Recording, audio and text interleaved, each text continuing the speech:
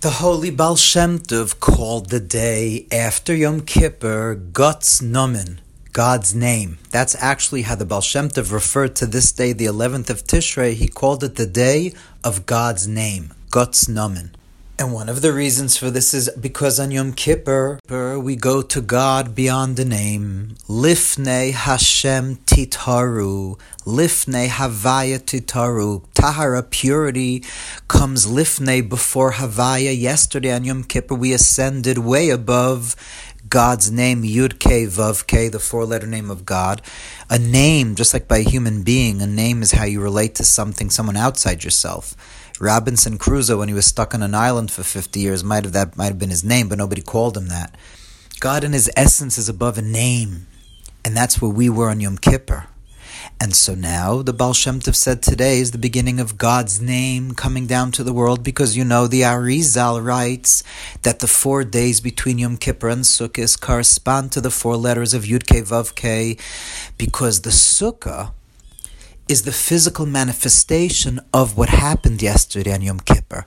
As the Mittler Rebbe explains at length, the schach of the sukkah is the actual physical manifestation of the cloud of smoke of the incense of the Holy of Holies, which we yesterday went into the Holy of Holies and we brought the ketores, that incense, in that place of God's being, God's essential being. We were there yesterday. And now these 4 days, as we're going to now get ready for the holiday of Sukkot, by actually physically doing stuff to get ready for the holiday and including learning about the holiday, etc. These 4 days are about bringing till finally Sukkot night, when the Sukkah will be complete, when Sukkot actually begins. But getting it ready now is the 4 letters of God's name, bringing it down into the physical world, what we did on Yom Kippur, which is, of course, how Chassidus explains what's the connection of Sukkot to Yom Kippur. I mean, what is Sukkot? Why Sukkot in Tishrei? Because we sat in Sukkot when we left Egypt. So the Rishonim, the Chinuch, they already asked. So we should have eat matzah in the Sukkah. We could sit in the Sukkah in Nisan. So he gives an answer, and the Tur brings also, because the weather is too nice in the spring, and then it wouldn't be recognized that it's for the mitzvah. There are different answers given, but Chassidus explains because Sukkot is the holiday that, like it says in Shir Hashirim, in the Song of Songs, his left hand is under my head and his right hand is embracing me. If you could picture what Shlomo HaMelech, what King Solomon is trying to portray, that God is embracing us in this intimate connection that we had Rosh Hashanah, Yom Kippur, now Sukkot, that the left arm is under our head. He's picking us up with his left arm, which is the side of severity, which was Rosh Hashanah, Yom Kippur, the side of din. That picks us up when, like, we know that, there's this whole din, this whole judgment happening. And then finally, Sukkot is v'yaminoi techapkeni, and then he could hug us with his right arm, which is the Sukkah. The Sukkah is how he hugs us. And these 4 days are that in between, to be able to bring that hug into the world, to make it actually part of the world. It's Guts Nomen. This day is about God's name. Because again, on Yom Kippur, we reached the level of the Ein Sof, Mamish, before Tzimtzum. We reached God, very essence, before God has a name, Yud-Kei Vav-Kei. And now these 4 days, we're bringing that Holy of Holies into the world by getting a lulav and an esrog, and building a sukkah, and getting food ready for Yom Tov, and all the things we're doing to get ready. That's how we're manifesting that essence, the Ein Sof of God that's beyond the name, can now come through the name Yud-Kei Vav-Kei. Until Sukkot night, we will sit in the smoke that was in the Holy of Holies on Yom Kippur.